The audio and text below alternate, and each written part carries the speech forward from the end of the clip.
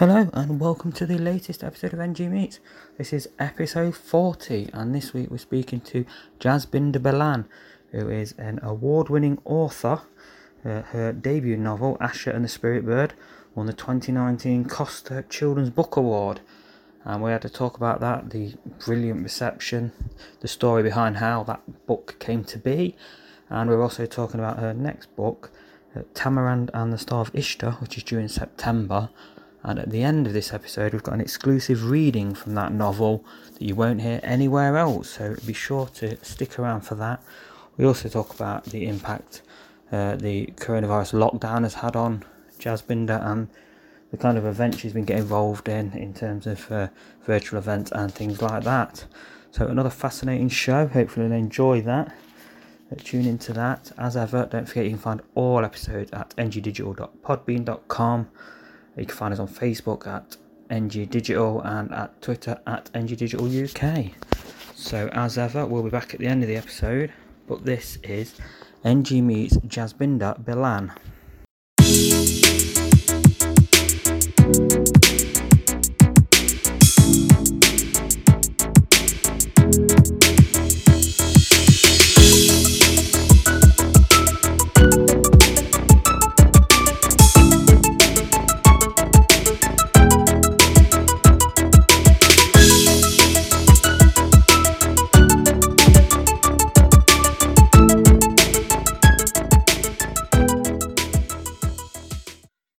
So welcome to NG Meets and thank you all for listening in. This week's guest is author Jasbinder Balan.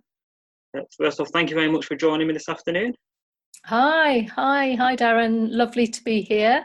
Not a problem. It's great to get you on as a guest. Obviously it's strange at the moment because obviously we're going to record everything virtually. Exactly. It's been an interesting experience. So how are you finding things at the moment? I guess a lot of your work's done from home anyway. Yeah, it's been a strange kind of time in lots of ways. Like you say, I tend to work from home anyway. So that is kind of has been the same. And kind of at the beginning of lockdown, it felt a bit odd because obviously then the whole family were here as well. So we'd been kind of sharing space. My sons have been doing school and stuff. So my husband's been working. So we've been sort of trying to kind of find space to do our own individual things, which has been fine, but, kind of like a little bit of a challenge. And then, of course, it's been a very strange time of what's been going on kind of throughout the country and throughout the world. And just the fact that it's been a very sad time for lots of people, kind of like a sense of loss. And so I think I've just kind of felt a little bit a bit sort of wrong-footed by it, if you see what I mean, because it seems normal on the one hand when you're at home kind of doing all of these things that are normal, but then when you think about it, it's just so such a different thing to what's ever happened. So it's it's very strange. It's so unprecedented, isn't it, that it's very difficult to get your head around. Like I say, you can kind of get caught up in just getting on with things. I've been working from home in my day job, which I did sort of flexibly anyway, but it's been obviously like for 3 months non-stop, which has been weird. And then adding in things like homeschooling and that, and it's almost being weird now, like starting to see things open again is kind of strange.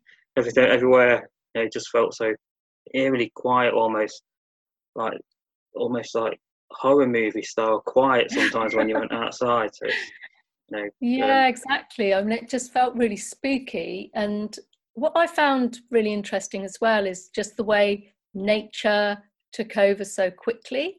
And I think that was a really hopeful thing, because just the fact that there wasn't so much pollution from cars and just hearing the birds much more and just feeling much more part of nature and what was going on. So I think has been a really nice thing. And I think that's something that lots of people have enjoyed.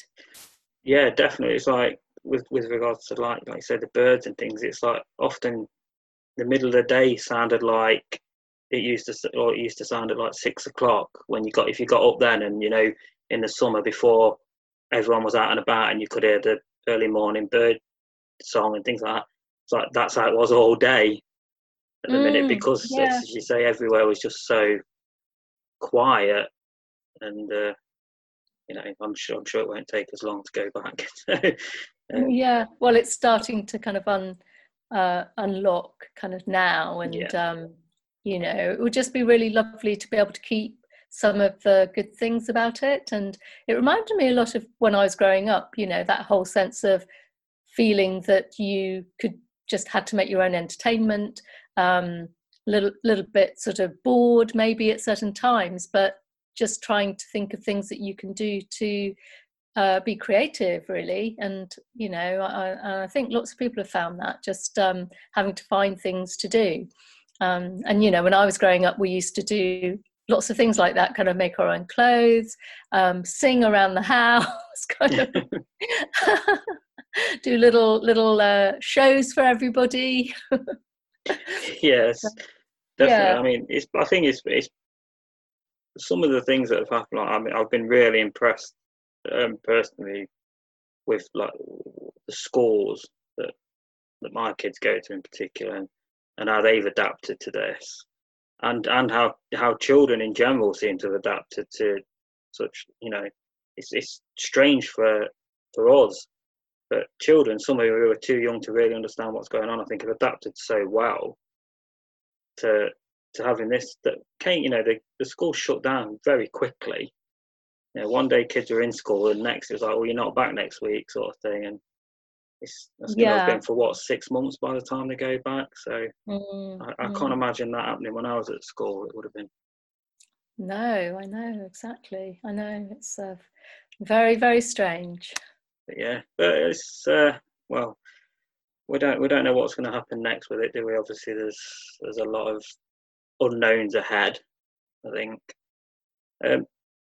With regards, obviously, with your work, I'm not sure. Obviously, I don't know what you had planned in terms of events during this period, because I guess it's perhaps not quite. It's possible that things might be a bit more open by the time you're getting out of that in regards to the new book. I mean, I think maybe not, obviously, because we don't know. But it's a little bit unsure. I mean, I sort of started off with lockdown. I had a lot of festivals that were cancelled, lots of school visits that were cancelled, library visits had quite a full calendar.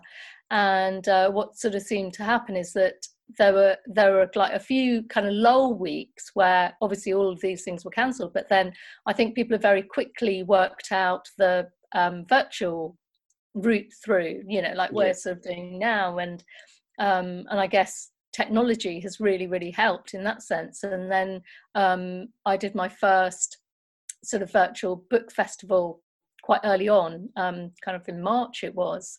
And so, and then from there, things have just kind of speeded up. So I've ended up doing a lot of virtual festivals and doing library kind of visits and various videos. I made a few kind of specifically for my own YouTube channel, but then I was asked to do various bits and pieces. So I've been really busy actually with that. And I think it's sort of quite a challenge having to negotiate all of the technical stuff and working out how it looks and things like that. But and I think it's been quite refreshing, because everybody's been doing very, very normal videos rather than like kind of glossy singing, dancing videos. So I don't know if you watched any of the Hay Festival, and Cressida Cowell was kind of showing around her writing hut, and just in a very lovely sort of way, and I think it's been quite nice in that way. I think that readers and children have been able to get quite an intimate eye into authors' lives, and people have just been kind of really happy to share in a very low key way that a kind of like, it just feels quite equal as well, which has been nice. Yeah, I guess there's that, like you say, there's that aspect of getting to see into the writer's world a little bit, which you wouldn't get at a festival when they're up on stage. And obviously that balances with you, I guess, both from an audience and a writer's point of view, you do lose a little bit of that that feedback feeling that you get off a live environment. But then you do get that little bit of delving into the writer's world, so you say, you get to see the place where they write their stuff, where they get their inspiration, and guess also, I guess you get to see for a lot of writers that they're writing in normal places, so maybe gives people that. It sounds weird, but and I think whenever anyone has maybe that dream and things, you sometimes you set a store really high up in your head of it being beyond you. Getting that feeling that we're all, and this to a degree, I guess, brings everyone together. They're just like us.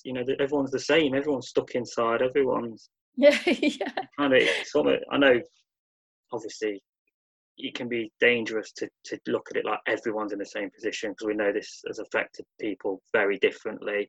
Absolutely, in many ways. But in a sense, there's also that same thing of there is a little bit of a leveler feel about it to a degree. I know. I sort of one of my kind of things is when people have been on TV and they're in the spare room, or everyone's kind of looking at the back, aren't they? Sort of like, what's have they got? And it's quite funny. Yeah, that's just reminded me. I can't remember who it was. It was an actor. A couple of days ago was on something. It might have been the One Show or something like that. And I can't remember who it was now. But he had like bits of A3 paper behind him, and one he'd drawn like a bookshelf and wrote interesting books. And then the other side he'd put like he'd just drawn like or written something like strange artifacts or something like, but it was quite amusing. And apparently I only saw the clip online, but apparently like the interviewers didn't even address it. Obviously it went it was like Jason Isaacs or someone like that. But yeah, I thought that was quite, because that has been, you've been seeing people taking stills going, oh look, they've got this on their bookshelf, or, and I'm sure for some of them, I'm sure have spent ages before they've gone on thinking about what's going to be on screen or not. I'm sure some haven't, but because I think sometimes you're not quite sure what you're showing. So I think sort of like a few sneaky things have kind of got in the background. But as you say, it's been, I mean, it's great that kind of thing though, the whole, Zoom, especially in terms of using Zoom, and that has made things like that happen. Like you say, the fact that you can have virtual festivals is incredible, and groups that have been able to do virtual support groups and all sorts of things that are going on that have been able to keep people engaged and in a loop, because obviously a lot of people will be at times, I'm sure all of us have felt like this is getting on top of us a bit. So having things like that to look forward to and enjoy and to take part in, I think has been so important. Yeah, definitely. And I think like I say, I've sort of accessed things that I normally wouldn't have done. Just there were some really lovely kind of like artsy things on that you could access for free. National Theatre, kind of ballet stuff, and then all the Hay Festival stuff, and that that's been kind of quite nice and quite interesting. That the fact that you can, I think, when you're doing obviously kind of like a proper festival or a proper school visit, there's a lot of energy that goes into it that is perhaps in traveling and staying over somewhere, and to be able to just kind of do it without using so many kind of resources, just from a eco point of view. I mean, like we were saying, not that you'd kind of like always want to do it like this, but I did a school visit for a school last week as part of the Wells Festival, and it was like as a kind of not a Zoom, but another platform, but it was a live thing, and they really, really enjoyed it, because it was almost more intimate than doing a school visit, where I guess you've got lots of children, and this seemed very, they sort of it seemed very kind of personalized to them, and it worked really, really well. Yeah, so I think I definitely feel like there's going to be a new look at the way virtual media can be used for events and presentations, and even work in terms of I think a lot of companies after this will be looking at the situation with regards to people being able to work at home more flexibly and things like that. And, and even to the point, I think it's going to be interesting to see how sort of academic institutions look at it in terms of being able to offer study services to bigger markets and things. So there's definitely going to be interesting things that come out of this. Obviously, it's a pretty scary and terrifying time, and it's had a lot of people have really suffered in it. But it's often those kind of times that lead to quite innovative solutions and innovation happening, as we saw the things that came out, after other periods of tough times and things like that. So yeah, absolutely. And I think it's a great kind of opportunity. I think human beings are very good at taking a problem, and when you're forced to react to it, to be quite creative. And I think, like you say, there have been lots of interesting responses to it. And one of the great things, I think, is that apparently children have been reading much more, which is great. So, with the libraries kind of doing all their e-books and things, and, children have been able to access books and that sort of thing. So, and book sales have gone up, which is great. Yeah. It's lovely to kind of know that reading is much, really kind of back on the agenda for kids that maybe, where it's kind of gone down a little bit, where they've been on devices and things. Yeah. So that's very kind of hopeful, I think. Yeah. How about for yourself? How did you find reading during this period? Because I know I found at first, with everything going on, I found it quite difficult to switch off and just read. I think as I've more recently, I've got sort of back into a usual flow, because I've always been quite a big reader anyway. But I definitely felt it was one of them at first. I think at the beginning there's so many things I thought I was going to do during this period. It's like, oh yeah, I'll learn a new skill, I'll learn a new language, I'll read loads of books. Obviously, you underestimate the impact it can have on you, and the complete readjusting. So I'm just wondering whether you found that initially in terms of being able to sort of take that time out. It's been one of those things where concentration's been really strange, because I just think in the back of your mind, you've just got this kind of quite big thing. You're very conscious that there's this big thing that's going on, and sort of it's been really hard to concentrate. I found it quite hard, but then I, like you, then I've sort of picked books up, and it's been quite nice just to forget everything that's going on, and to put yourself into this completely different world, the world of your story. So I have read quite a bit, actually. So I guess it's as we've adapted to the situation, you kind of almost find a new normal, don't you, to a degree, I suppose. But yeah, it was. Yeah, exactly. I think sort of trying not to kind of focus on the bigger thing, because I think that could be just quite overwhelming. Yeah. And like you say, just trying to kind of keep a little routine.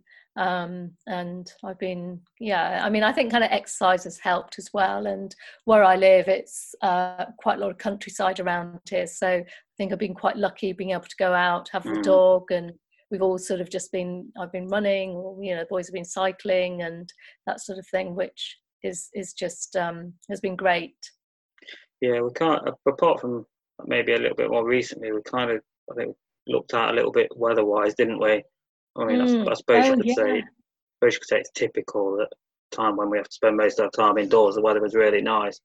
But at the same time, when the only thing that you really were allowed to do was take a walk, the fact that the weather was all in, just to be able to go out in your garden and things like that, when you look back, I think, if the weather had been a bit different, it would have been even more difficult.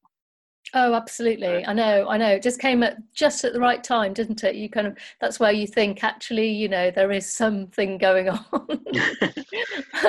It felt like a holiday. We were just like in the garden with kind of drinks and things. And it was really, really nice, wasn't it?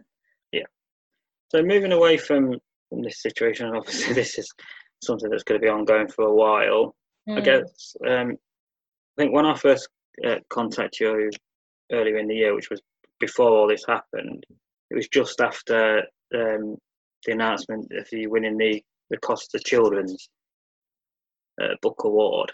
At which point I probably didn't know all this was coming. So congratulations on that, obviously, and that, from what I understand, that was for your debut book. Is that correct? Which was obviously Asher and the Spirit Bird. Yeah.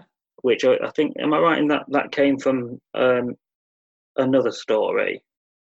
Was it Song of the Mountain, or was that just a previous name? Right. Of it? Yeah, it was. I wrote Asher and the Spirit Bird. It was my dissertation part of my MA in creative writing at Bath Spa that I did, and its original title was Song of the Mountain, and then I entered it for the Times Chicken House Prize in 2017, and won. And part of the winning of the prize was to have the book published, and part of the kind of whole process was to kind of have the title changed. That happens sometimes. So it was to give it a more of appeal to a younger audience. And although at the beginning it felt kind of very weird, to have the story have a different title, I think that actually it really works, because who the story's about, Asher, and it just kind of picks out one of the strongest kind of elements of it, which is the spirit bird. And so I in the end I did really like it. I did really like Song of the Mountain as well, but I think it was kind of more abstract and maybe more lyrical. And then Asher and the Spirit Bird, it just tells it as it is. Yeah, and I think it does. It's there's definitely something about the title. I think that it's almost a poetic title in a way that I think really appeals. And obviously, for those who have seen it, the actual book, it's everything about the start. The artwork on the book as well, and everything. It's got such a strong, eye-catching style to it, which obviously I guess is really important, because that's the thing, that the title and the cover are the first thing that people will see in what is, we know the children's book market is massively competitive at the moment. Yeah, hugely so. Yeah. I mean, Chicken House are great at doing book covers, and I was really lucky to have a Romanian artist called H to do the cover for Asher, and she's also done the cover for book 2 as well. And it's stunning, really. It is my book, but yeah. Excellent. And it must have been, what was it like then? Obviously, your debut book, and it came from, as you say, it came from being entered into the Times Book Award. But even so, I imagine you were still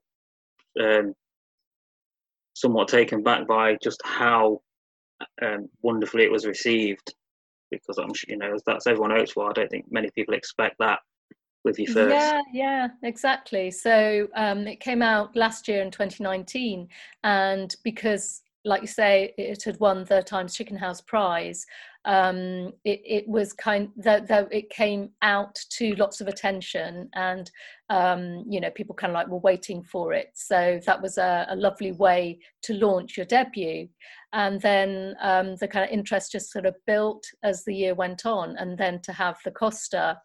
And for me, it's kind of like, the sort of spiral went up really, kind of from launch to winning the Costa, and that was kind of in December of 2019. So just when I kind of like thought, because obviously around the debut and the launch of the book, there was a lot of publicity to do, lots of school visits, lots of touring, festivals, and and then you kind of like, you expect it to kind of like dip down a little bit, and then just when that might have happened, then it was on the shortlist for the Costa Book Awards. So yeah, that was amazing. It was such a wonderful kind of experience, and to have that for your debut, I felt really kind of honoured, and I think it's when you're writing, and especially with your debut, first of all, you don't know, it's such a long journey, you don't know if your book's going to be published, and then it's published, and then you think, well, are people going to read it? Are people going to like it? So there's always lots and lots of kind of question marks. So it was just a huge thing to kind of have this recognition, and it's to do with confidence, the kind of confidence that the literary world kind of has in your story and in you as a writer. So it was amazing. And I'd say that the quality of children's books out there at the minute as well is incredible. The versatility. I mean, obviously we all know there's fantastic children's authors that were around when we were kids. But it certainly feels like there's such a huge market for it at the minute. So to win a prize within that is really incredible. And I think in kids, they're obviously an entirely different market. So what do you think it is that's key to attracting, to attracting them to a book? Obviously, it's a different market to the adult world, and I guess kids will decide quite quickly whether they're enjoying a book or not.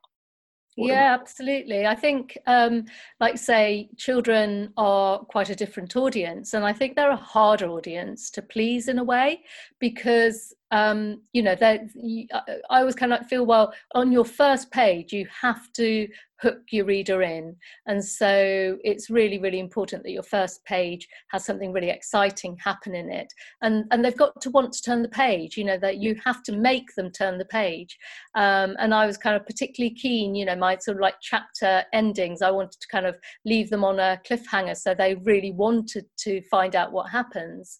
So that they are a kind of a tough audience to write for, but I think they're also like a wonderful audience as well, because they once you've got them hooked, they will kind of like stay with you and kind of root for your hero, root for your main character, and they, you're kind of writing for an age group where emotions are really strong, emotions are really high, they will like believe in your magic, because I write magical realist, sort of stories that are set in the real world, but just with this kind of hook of something amazing, something magical, which I think it's a great thing to kind of give children in their own lives. They can sort of magic equals hope in a way, and they can go and sort of put their feet in somebody else's shoes and find out what it's like.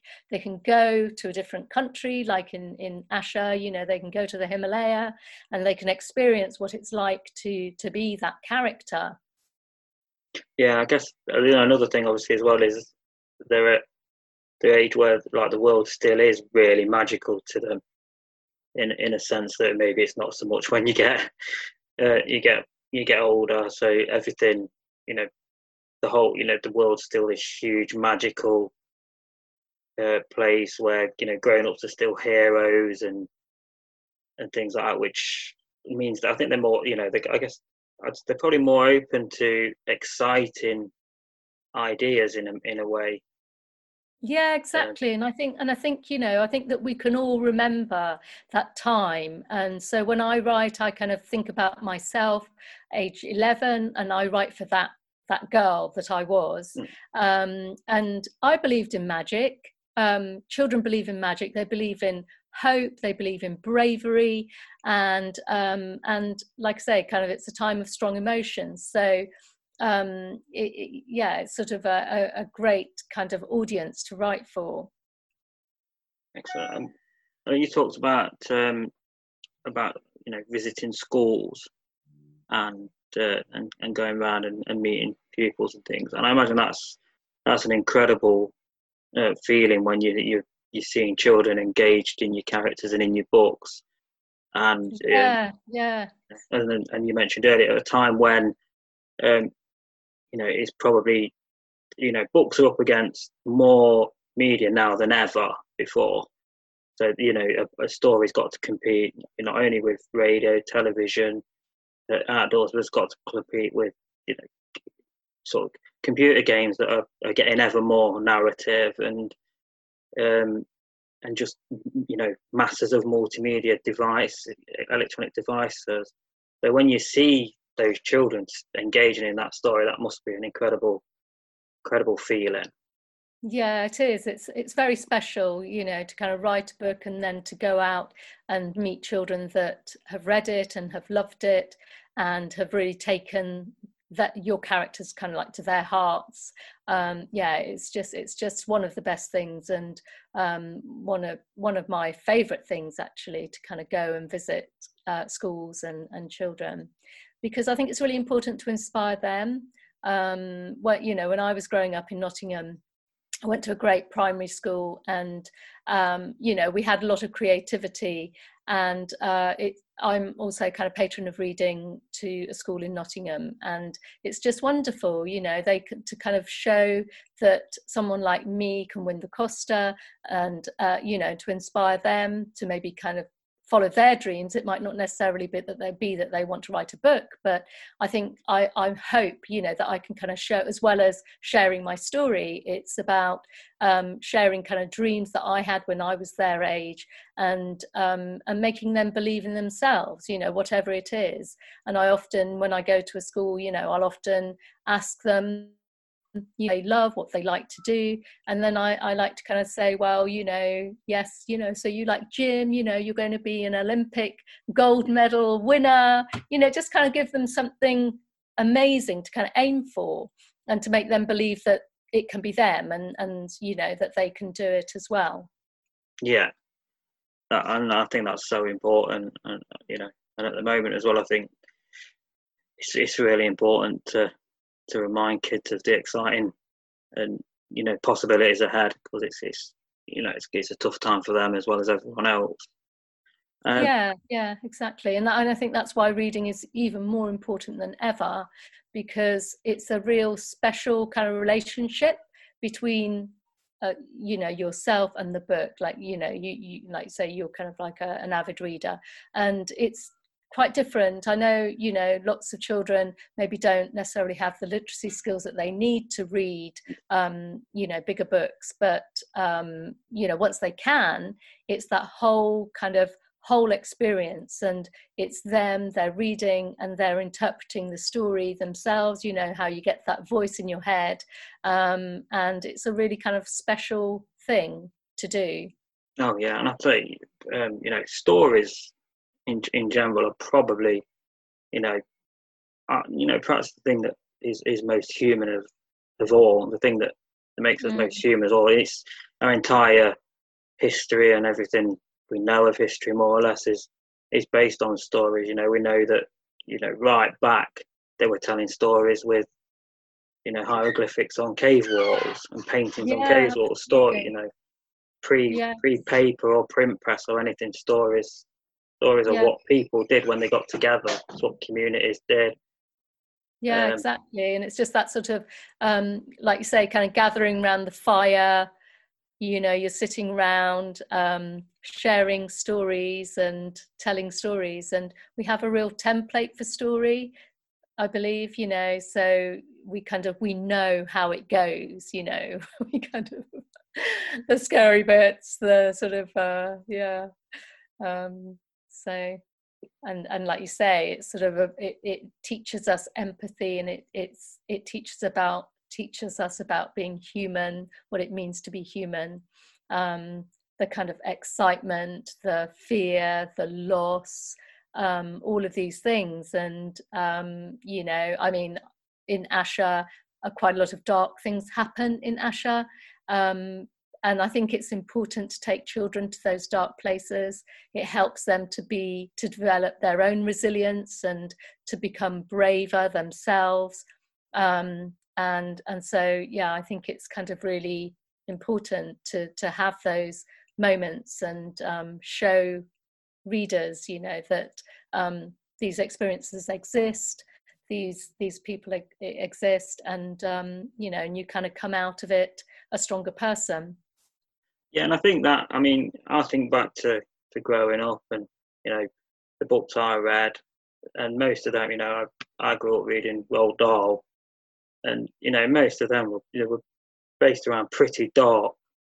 You know, the main character usually, you know, it was a child, but they always went through really dark, you know, situations before they got to the end of the book. I think that's, like you say, it's important because it's so emotive. But also, the kids like that, don't they? You know, kids like twisted stories, and kids like a bit of darkness in a story, and then like to see the hero that they've usually, if it's well written and they're enjoying it, they've attached themselves to. They come out of that at the other end, and because it gives you that hope that no matter what you're up against, like when you're going through something like this, ultimately, if you keep going, you'll come out the other end of it better off, and a better person. It kind of gives them a kind of a map, you know, a way to kind of live. So yeah, definitely really important. Yeah, because I think you know, we all know, you know, like any time growing up can be a pretty, going through childhood, there's many ups and downs to it, and many kids go through a pretty bleak time. So having that hope, you know, reading those stories that give you that hope, I think can't be underestimated how helpful and how important that can be for many kids. Exactly. Yeah, sharing the experience makes you feel better. Yeah. Before we move on to talking about your upcoming book, I wanted to ask you about something that I've noticed you're involved in, which is something called Authors for Oceans. Oh yeah. So, I mean, I guess it's kind of explains what it is in the title. I'm just wondering what the aims of that are, and how it is that sort of you became involved, and what was it that drew you to that organisation? It was Lawrence St John started Authors for Oceans with M.G. Leonard, and it's a way to get authors kind of together and not necessarily campaign, but just sort of show show your kind of banner, show your support for saving the planet and saving the oceans. So last year I did a panel with Lawrence St John, Nicola Davies and Yuval Zomar about saving the planet and kind of stories that save the planet. So it's just a kind of a collective, and it's really, I think so many children are passionate about saving the planet, and it's kind of like a collective kind of way to give voice to that, to that sort of idea that we can all do something small to save this precious thing that we have. And I think, especially through kind of lockdown, a lot of these things have happened because of global warming and the fact that habitats are being destroyed, the fact that humans and wild animals are coming into more contact than they really should, and all the kind of the viral the viral sort of things that animals carry, and that kind of crossover between humans and animals. So it's kind of like a way to give voice to children, really, and to show them that they can come on board, that, you know, we've run competitions and things, and they can go on the website and they can see all their favourite authors are really rooting for the planet, and the things that they can kind of get involved in, and what they can do as well. Yeah, and I think it's so important, isn't it, that obviously with everything going on, and, you know, this has all dominated life for everybody and dominated the news cycles and things like that, but it is still important that remember that, you know, the climate change crisis isn't going away because of this. It isn't going to say, well, I'll give you a break. And we saw, like you talked about children, and I think most of us were so inspired by things like the school strikes and things that were happening prior to all this, and you know, and group organized things that organisations like Extinction Rebellion were involved in. But you know, it's so important that we don't forget that that's something that's still a huge issue. When, you know, and understandably, people at the moment are obviously focusing on what's happening now, and are very worried about what impact it's going to have on them personally ahead, in terms of, you know, the economic hit that we're going to take over everything that's happened. But the climate situation's still a crisis, and still happening, and still needs to be tackled fast. If we haven't already left it too late, which hopefully we haven't.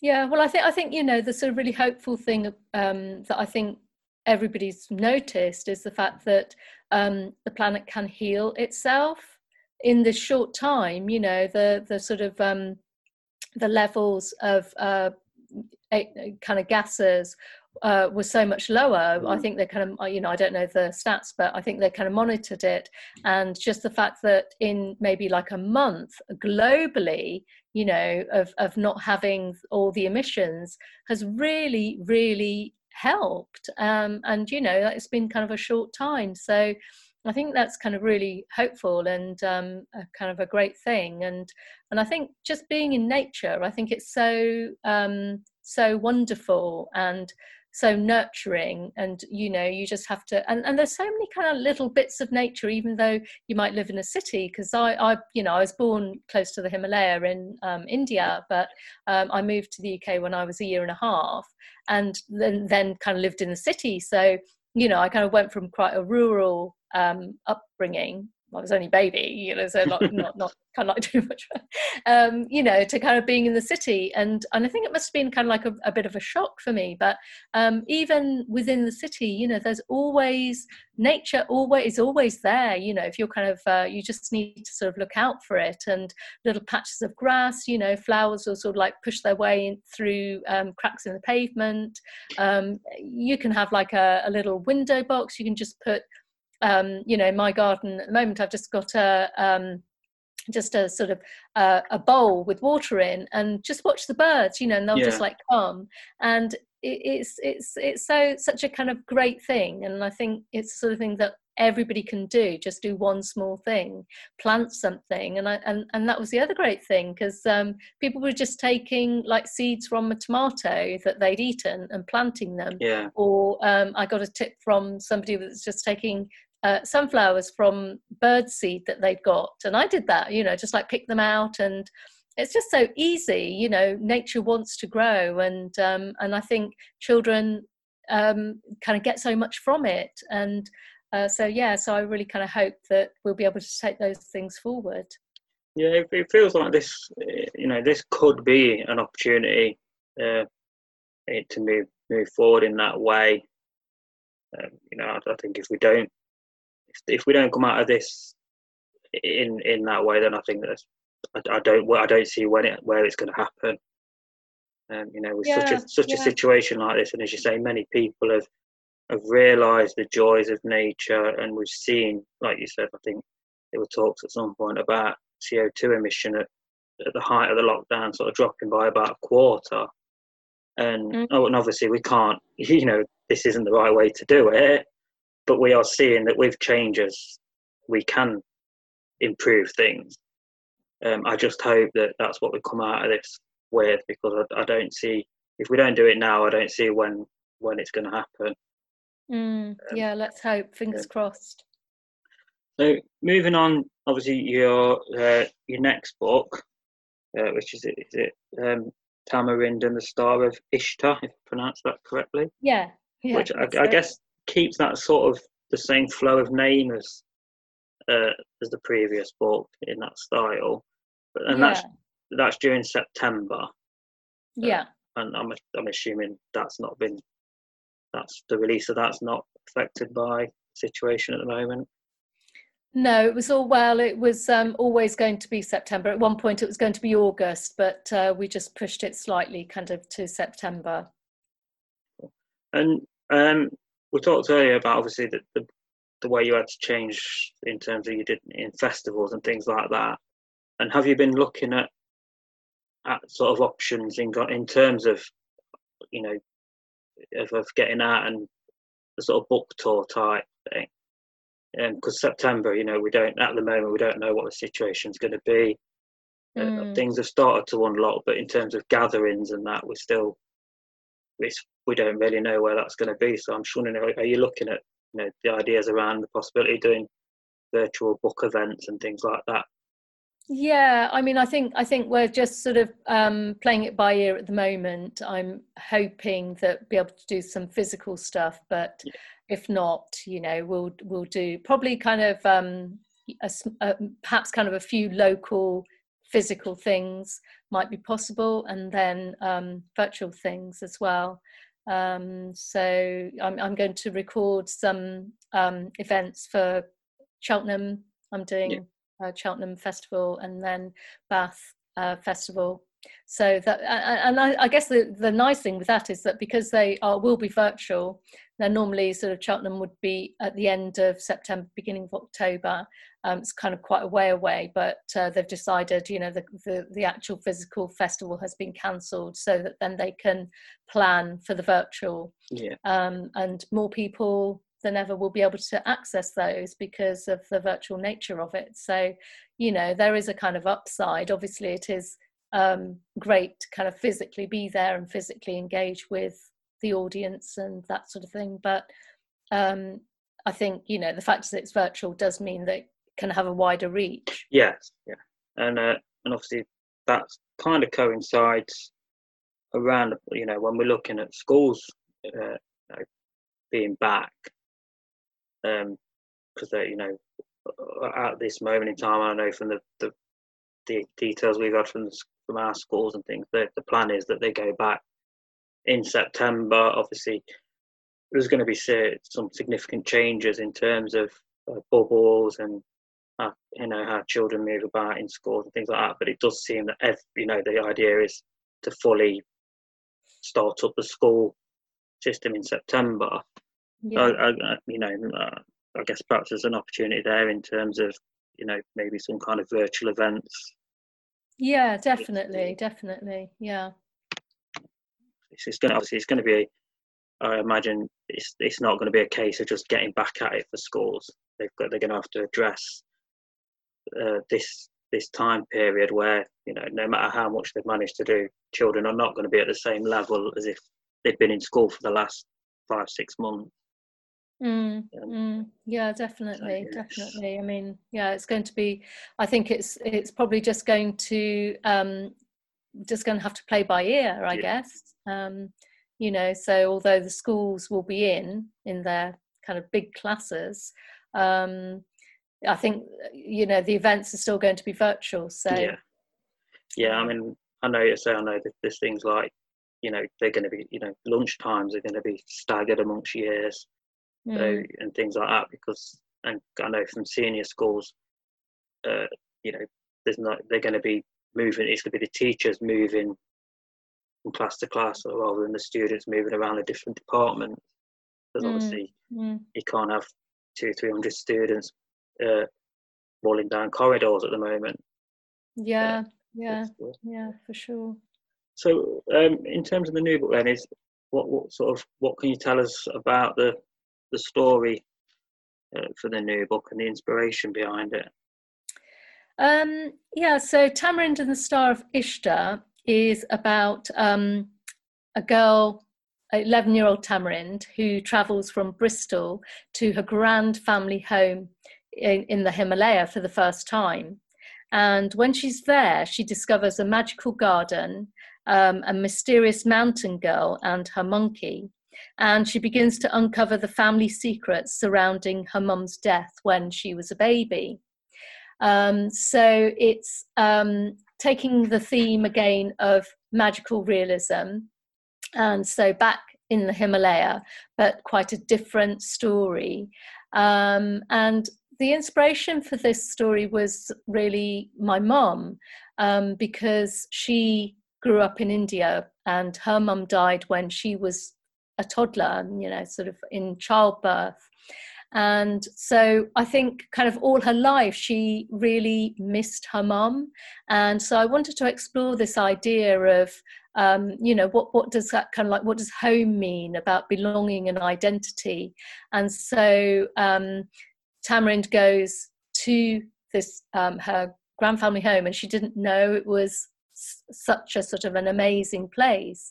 She's kind of confused, and so it's just about her kind of uncovering the family mysteries and really kind of discovering who she is. Yeah, excellent, brilliant idea. So obviously, you don't want to give too much away about the story, but again, it's like you say, it's that sort of story about learning and growing and new experiences, and I think again, it's something that plays perfectly to a lot of what children are going through, and even it doesn't have to be about traveling about traveling a long way, but even still, even it can be the small journey, like starting back at school, starting at senior school, moving home, things like that. But it all plays into that. Yeah, exactly. That the emotion. And and in this story, Tamarind is going through a lot of changes. So she's at that age where she's going from primary to secondary, so that kind of change. There's a real kind of universality, like you say. There's the sort of the lovely thing of it's like a window into another world, another culture, and another place. But it's also kind of discovering it. This time, it's kind of discovering that from Tamarind's point of view, because she's grown up in Bristol, and it's the first time, so it's a kind of she's kind of going into her family culture, and so she's kind of finding out about her family culture, and she's also finding out about her roots, so things that she hasn't been told, and kind of finding out about them for the first time. So it's kind of interesting from that point of view, and I guess it's a little bit like I've drawn on my own experiences of growing up with feet in two cultures, and kind of and what that means as well. Yeah, and also I guess that age as well is that sort of, you're still a child, but you're right on the cusp of the next stage of sort of adolescence, aren't you? As you say, going into senior school, when you start to grow up and everything becomes a little bit more grown up and closer towards being an adult. Yeah, exactly. It's sort of, it really is a sort of that step from primary to senior school is such a huge sort of such a huge step and change. So it's almost like the last step of being, I guess, a kid as opposed to an adolescent almost. I don't want to take up too much more of your time. It's been great to chat to you, but I know. I just wanted to ask, because I know, I believe you're now living down in Bath. That's correct. So I'm just wondering, what are the things you miss most about Nottingham? Well, I do sort of keep my connections up there. My mum's still lives in Nottingham. My brother's in Nottingham, so I do kind of come back. I think it's sort of what do I miss? I miss my family, I suppose, and just that familiarity. I mean, I moved away when I was 18, so I haven't lived full time in Nottingham for a long time. But I think, you know, you never kind of lose that sense of belonging, and I think you always kind of like see it through kind of rose tinted spectacles. And like, you know, we used to when I was growing up, we used to kind of go around like the area where we lived, kind of go out and have adventures. So you know, it all like holds very fond memories for me. And we'd go to Wollaton Park, we'd do long walks with our dog Sabre, and just sort of discover things, really. And we used to love going into the museum. And I don't know if you've been in recently, but there's the sort of the flat-faced orangutan, and we used to, you know, they're like, that's a real like kid thing, you know, you'd have to like go and see him. So that, you know, it's just you know, the place I grew up, and it's home, really.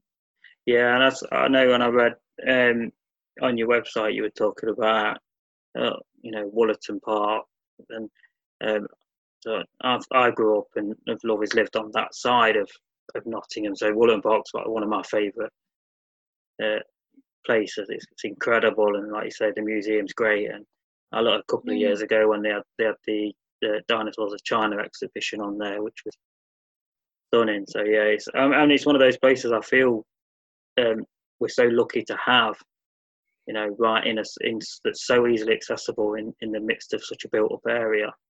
Yeah, exactly. Yeah.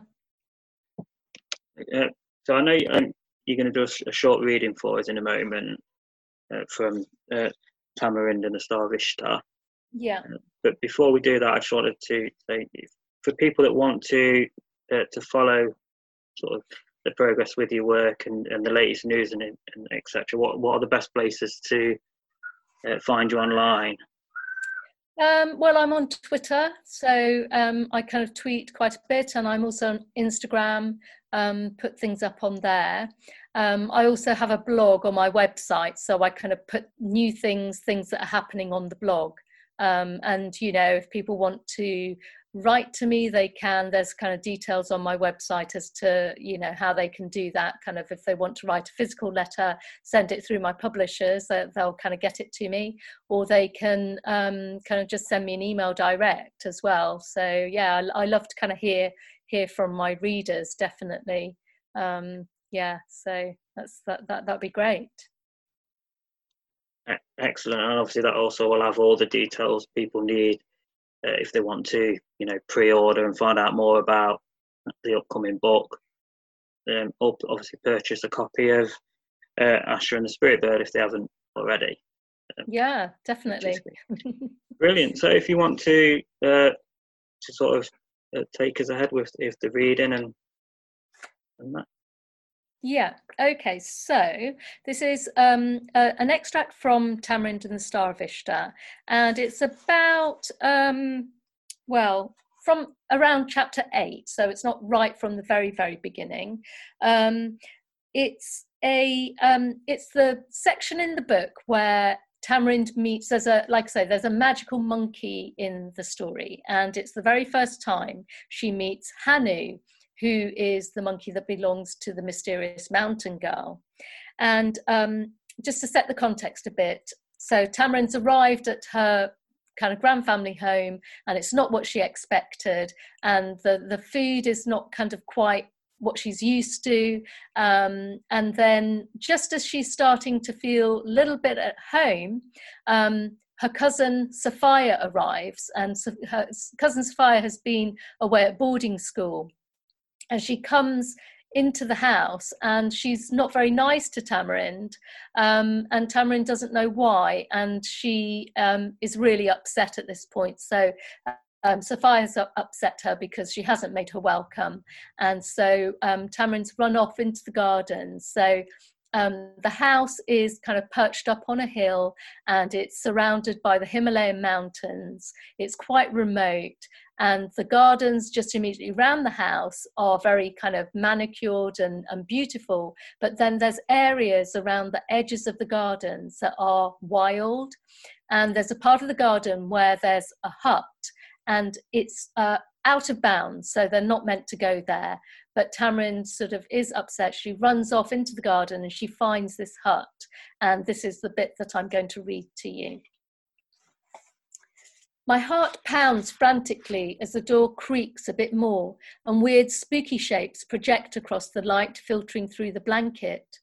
The door flings open and footsteps pad closer. The bed dips down beside me. Whatever it is, it's right here next to me now. My heart is racing, and then, weirdly, it's pulling the blanket from over my head. I blink. It's a monkey! It's only a monkey! That's what's been screaming in the garden all this time. Relief floods me, and I examine the creature more closely. He's covered in honey-coloured fur, parts of it turning grey. He reaches out and strokes my hair, and I'm not sure what to do, so I sit there stiffly. He takes my face in his smooth palms and gives me a sorrowful look with his huge dark eyes. He hobbles off the bed and disappears under it. I've never been this close to a monkey. I've only ever seen them behind plastic screens at the zoo, and I'm feeling a bit nervous. But after everything that's happened, I wouldn't mind making friends with him. I lie flat on the floor, press myself into the smooth floorboards and try to entice him out. Two bright eyes blink at me in the darkness. I push my arm under the bed. Here, little fella, I say, pretending I've got something tasty in my hand. Come on, I won't bite. It would be so nice to stroke his soft fur. He stays under the bed and won't come out, so I wriggle under as well. Come on, you silly monkey. He's right up against the wall, so I push on my elbows, moving closer to him. Even though it's dark down here, I can see that the monkey is pulling on a loose floorboard. He wedges his fingers under a section and yanks at it. Then he scuttles to one side, tugging at my sleeve. I strain my eyes, peering into the gap where the piece of floorboard has been removed. But it's no good. It's just too dark. I shuffle backwards, brushing the floor with my stomach. If I can get the candle off the holder, I'll be able to shine the light down there and see what it is. The monkey climbs onto the bed and watches me as I wiggle the candle free, clapping his hands. Back on my stomach, I push the candle ahead of me until it's just on the edge of the gap and shift the floorboard to get a better look. The monkey crouches beside me, peering underneath too. I can make out a box inside the space under the floor and dip my hand in. I'm just about to lift it out when I hear footsteps outside and I quickly drop it back into the gap. I squeeze out from under the bed and can't see the monkey anywhere. I dart my eyes towards the open door and spot the very end of a long honey-coloured tail and what looks like a trail of sparkling gold dust following it.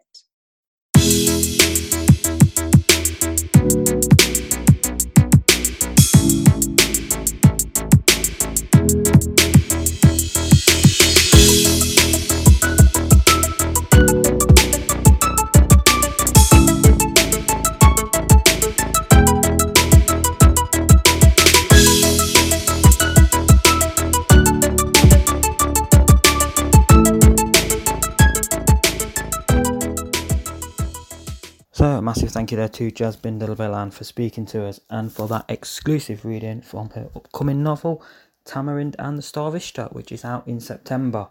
It'll be available at all the usual places, and you can find out more about it at her website, jasbinderbelan.co.uk. And if you haven't read Asher and the Spirit Bird yet, do grab a copy. That is well worth checking out, highly recommended. If you enjoyed that episode and want to check out some of our previous episodes with authors and writers, then there's a few I've picked out for you. Earlier this year we spoke to poet and writer Panya Banjoku. That was episode 26. Prior to that we spoke to author Nicola Monaghan, who I'm sure you've all heard, great author. Sci-fi and fantasy author Mike Brooks was episode 22. And then earlier last year we spoke to horror thriller writer CJ Tudor, who has had her work praised by none other than the wonderful Stephen King. So some fantastic episodes to check out there. Keep an eye out on social media for announcements of our upcoming guests. We've got recordings lined up this week, so we'll be announcing who our next guests are soon. So you can, as ever, you can find us on facebook.com/ngdigital or Twitter @ngdigitaluk. And as ever, you can find all our episodes at ngdigital.podbean.com, Spotify, Apple Podcasts, Google Podcasts, Podcast Addict, or wherever you get your podcasts. Don't forget to spread the word on the show. We're putting together plans for episode 50, and we'd love to hear people's thoughts and feedback on that. And we always want to hear from you. Let us know what you think. Share the show, spread the word, give us a review, and that's how we keep this growing. Thank you very much for listening in. This is NG Meets, and we'll be back next week.